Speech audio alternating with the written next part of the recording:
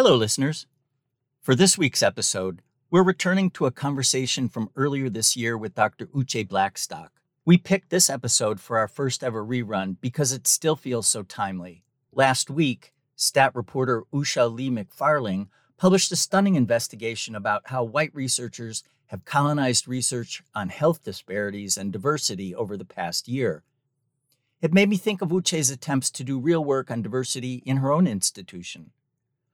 When racism persists in academic medicine and in research, it means that talented people like Uche will leave. Take a listen to her story, and we'll be back with a new conversation next week.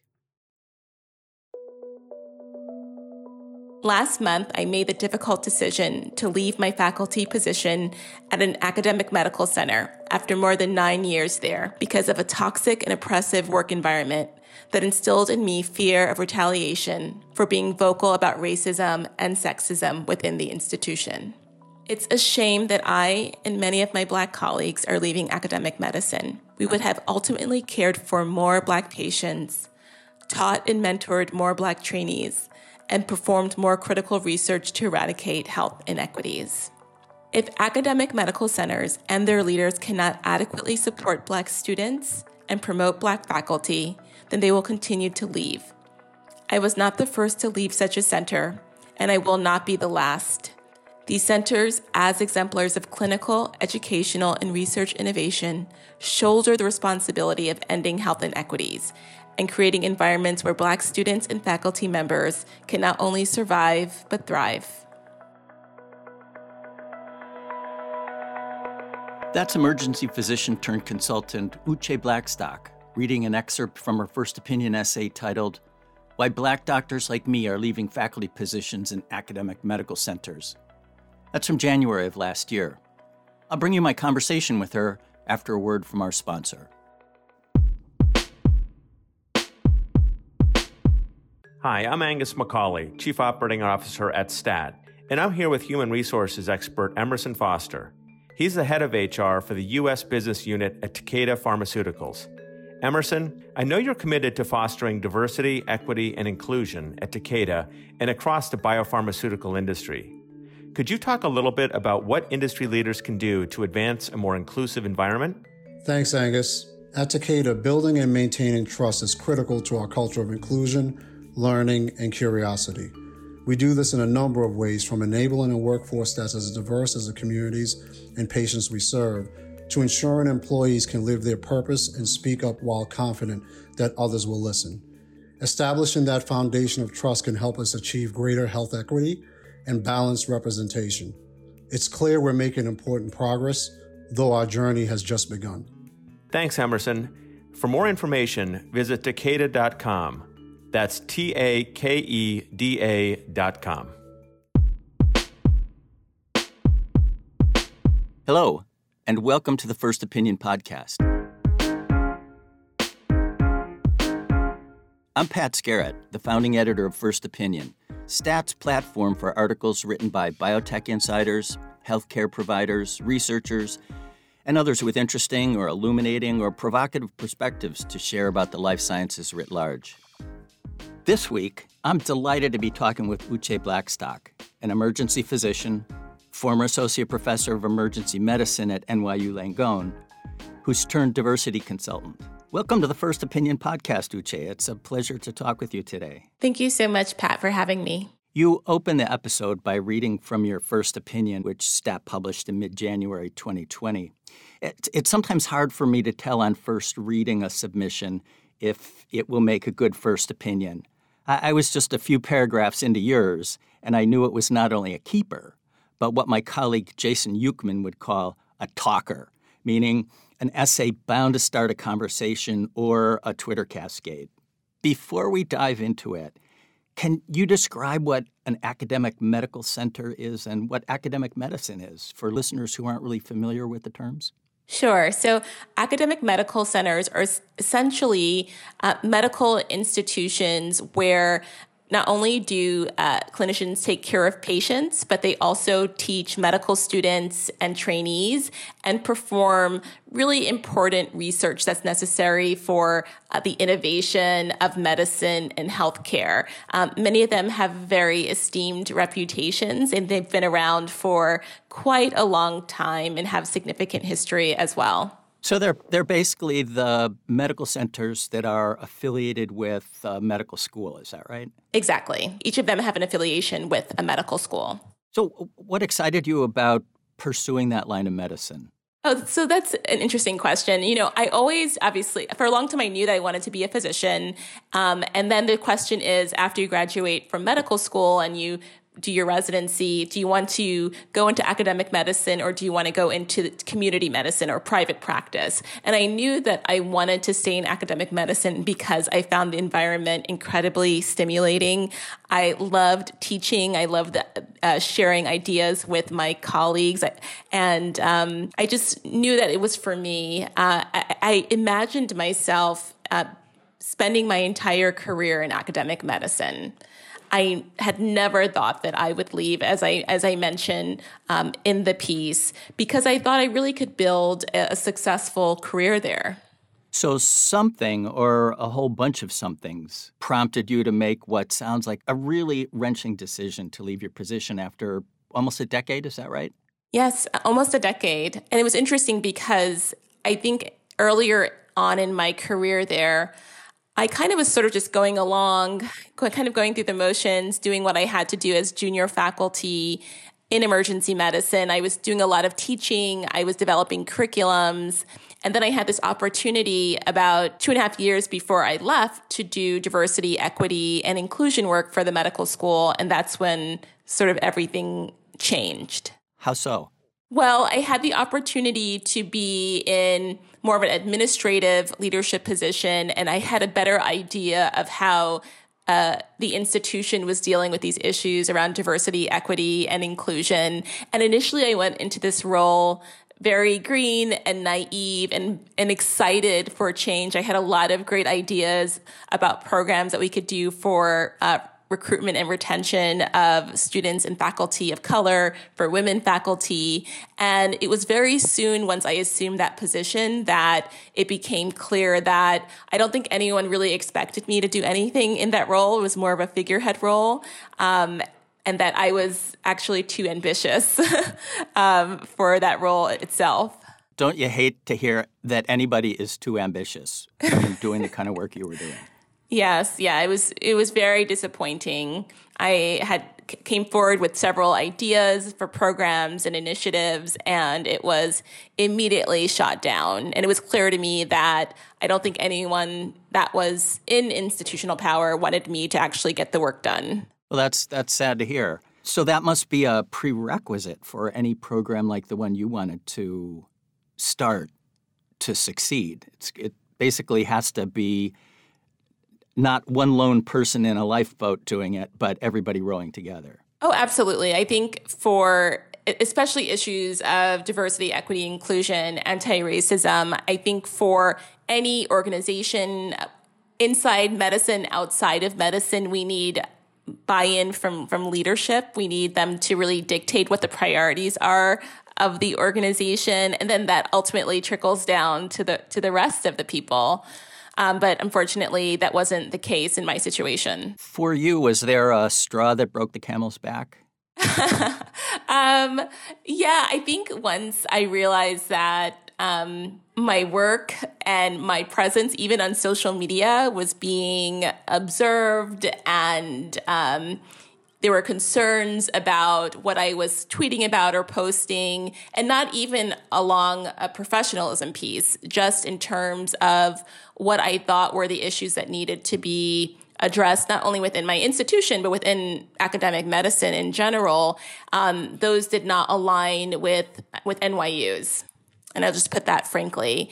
And it became clear to me that if I wanted to do work in an authentic way, and these were issues that I cared very deeply about, that I could not do them at NYU.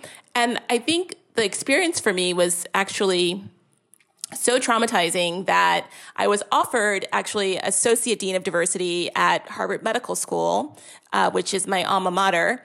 And I declined even that role because I realized that I think my time in academic medicine had come to a close and that I could be more effective, as I wrote in the piece, working externally and supporting institutions in that way. Wow. So at some point you must have realized you were making a decision. How did telling yourself you were making a decision feel? What's interesting is, I think like a lot of big decisions, you probably can't remember the moment that you make it. It's more of a process. It happens, over several months. It happens during multiple conversations with people who are close to you or who know you well. And then you ultimately get to a point where you sort of realize, oh, okay, I think I not always knew. I think I knew early on that I should leave, but now it's clear. It's become clearer that I should leave. And I think part of that decision was just also figuring out what was going to be the next step. So some people would go quietly. Other people go public. You chose to tell the world about your decision. What was the thinking behind that or the feeling behind that? That's a really interesting question because I think many people would probably say like Uche, they wouldn't think that Uche would be the type to go loudly. But I think this experience, and I would say that it was life-altering for me. This experience of recognizing that despite like my intentions and my hope of actually getting to do really important structural work within NYU, that was not going to happen, and that I also had a very strong feeling in talking to my colleagues that it wasn't just NYU, that this is something that is a problem in academic medicine, and that when we see racism in medicine, it's also in other social institutions within our country, and that I felt like this was an opportunity to really make a statement. And I did.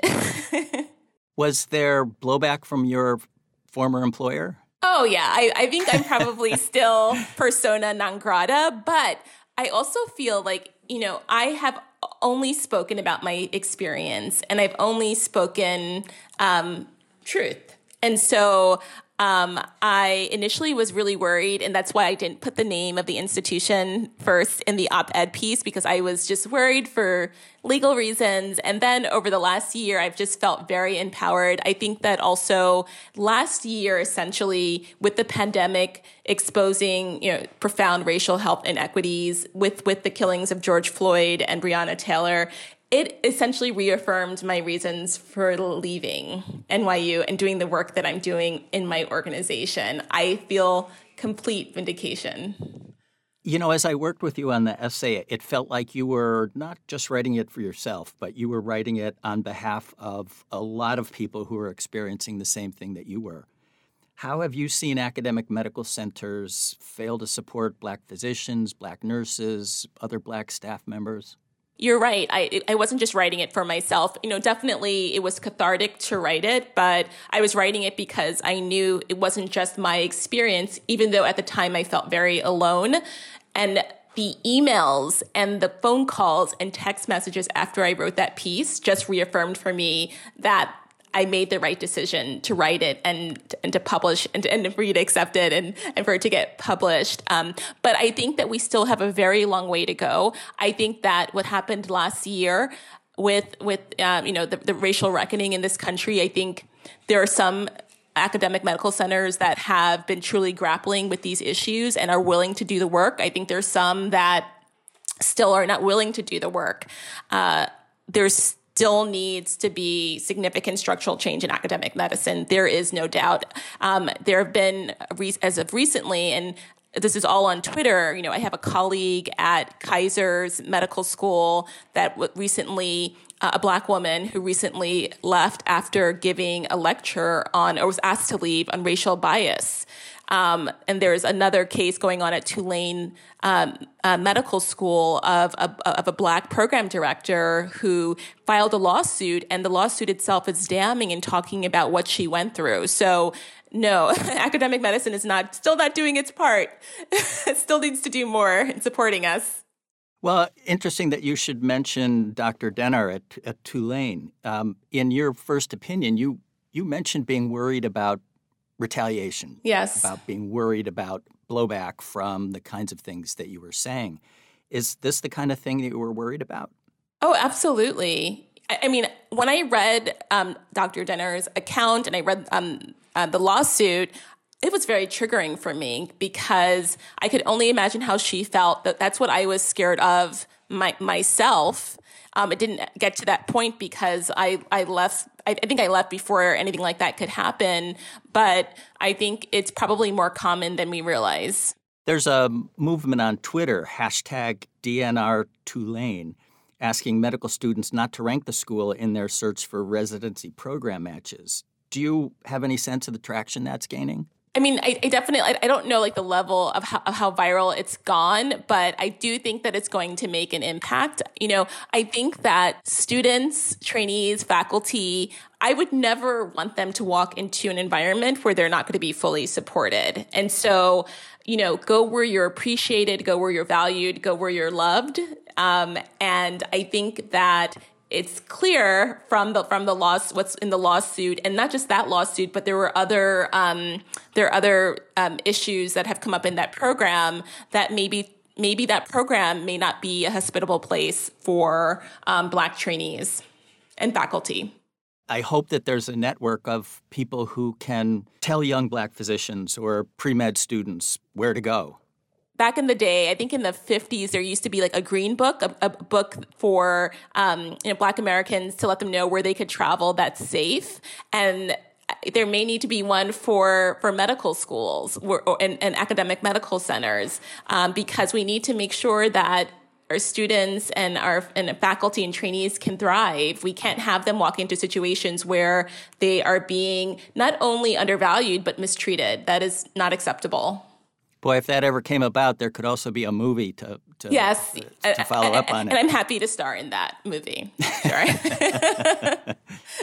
Would you ever think about going back to academic medicine?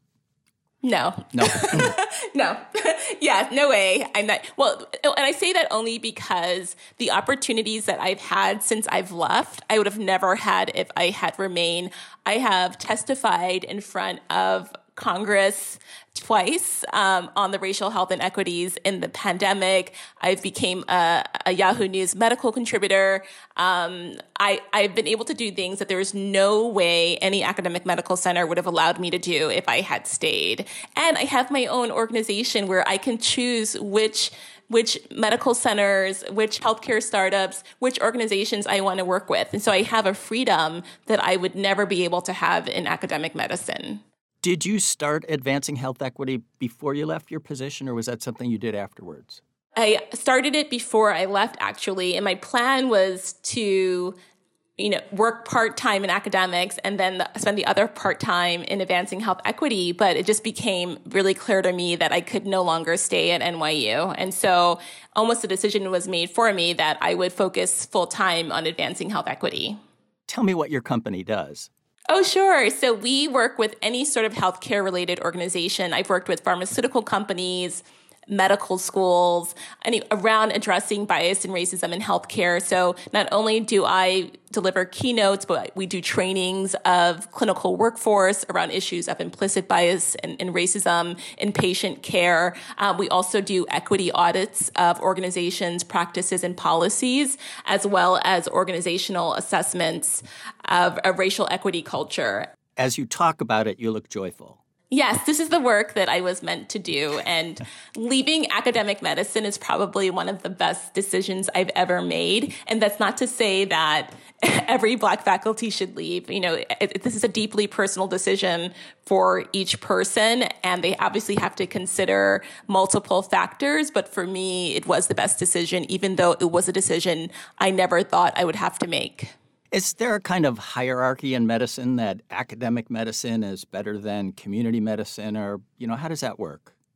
Yeah, I mean, I think definitely within academic medicine, we think, or, when I used to be in there, that academic medicine really is the pinnacle of success. You are well respected and successful in a way that people in community medicine who, quote unquote, just take care of patients aren't.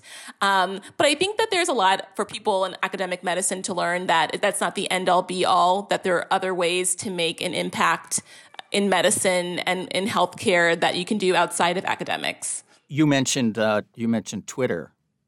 It seems like that's really evolved for you since you went public with your decision. Has that platform helped you in your work? Oh, Twitter is so interesting. It's a beautiful creation, and it's also incredibly toxic. But what I love about Twitter, it's like a great equalizer. Like everyone has a voice on Twitter, and so for me, it's been a really interesting journey because my first tweet on Twitter was when I got promoted to associate professor at NYU. And at that time, I literally had less than 10 followers. And that tweet alone gave me 1,000 followers. And so I said to myself, I guess I should probably tweet often because I have people who are expecting me to tweet. So I started tweeting, and it's amazing that people started following me. But I think especially when I left academic medicine and I wrote that piece, I think for a lot of people that have had doubts, and not only Black faculty, I think students, my colleagues, I think people were empowered by me writing that piece also. I think it helped some of them think about what they wanted to do with their own lives or their own work situations. And so I also gained a lot of followers as a result of that as well. You've also tweeted about talking with vaccine-hesitant folks in your family and your community about getting vaccinated. What's it feel like when you've been able to have a productive conversation and kind of turn somebody in what you would think is the right direction? Oh yeah, no, it feels really, really good. And I have to say that the platform that Twitter has given me, I never intended to be an influencer, so to speak. But if I'm going to influence people's perspectives about taking a COVID vaccine, then that's the kind of influence that I want. And I'm glad that even my own family members will also listen to me, or at least, we'll have repeated conversations, and eventually I'll nudge them over to the other side where they're more willing to take the vaccine. There seems to be a strong current of medicine that runs through your family. Your mother was a Harvard-trained physician, as are you and your sister. How did your mom's experience as a medical student and a physician influence you? Oh, it's really interesting. My mother wrote a chapter in a book called Women in Medical Education. And so she wrote a little bit about her experience at Harvard. She actually passed away when we were in college. And so, a lot of what I remember is what I read about her. But, for her going to medical school, it was huge because she didn't know any doctors personally. She was the first person in her family to go to college, first person to go to medical school. And for her, it was a very scary place. She was in class with students whose parents had won Nobel Prizes in chemistry, who were from very affluent backgrounds. But she made it through. And for my mom, what was very important was for her to come back to her community. So a huge lesson that my sister and I have both learned from our mom is that, we will always give back, right? So my mom came back to Brooklyn, New York, to the same neighborhood where she grew up, and she worked there for many years, caring for her neighbors, mentoring Black medical students and junior faculty. And so I think a lot of the same priorities and values that motivate me, I learned that from my mom. So I read somewhere that your family holds the distinction of being the first two-generation Black family at Harvard Medical School. Mm-hmm. Yeah, mother-daughter. Yes, we're the first Black mother-daughter legacy. And so I mentioned that sometimes really as an honor to our mother because she had to overcome tremendous obstacles and barriers to get there. And we are merely continuing her legacy. You wrote a very touching essay for the Harvard Crimson about celebrating your first Mother's Day without her. You're going to make me cry. It's okay. No, it's fine. And so you mentioned that one of the things that she liked to do and you liked to do with her was going to a museum on Mother's Day and sipping a cappuccino afterwards. Yes. In addition to doing that, how do you try to carry on her legacy? Yeah, so I think first and foremost, making sure to do the work that aligns with our values, with my own values and priorities, making sure to do the work that's authentic to me. And then I think my mother probably, even though she would have liked for us to stay in academic medicine, like this idea that we both are doing work around health equity, around health justice, I think just pays homage to a woman who worked in her own local hospital, led Black physician organizations, and really cared deeply about the health of Black communities. And so I think in the work that we're both doing with our organizations, we are really elevating her legacy and the work that she did. Well, wherever she is, she must be a really proud mama. I think she is. Well, I've really enjoyed our conversation today, Uche. Thank you so much for having chosen STAT to publish your essay. And thanks for talking with me today. I hope you and yours stay safe and healthy in this strange and uncertain time. Thank you so much, Pat. And thank you for choosing my piece to publish in First Opinion. It really meant a lot to me.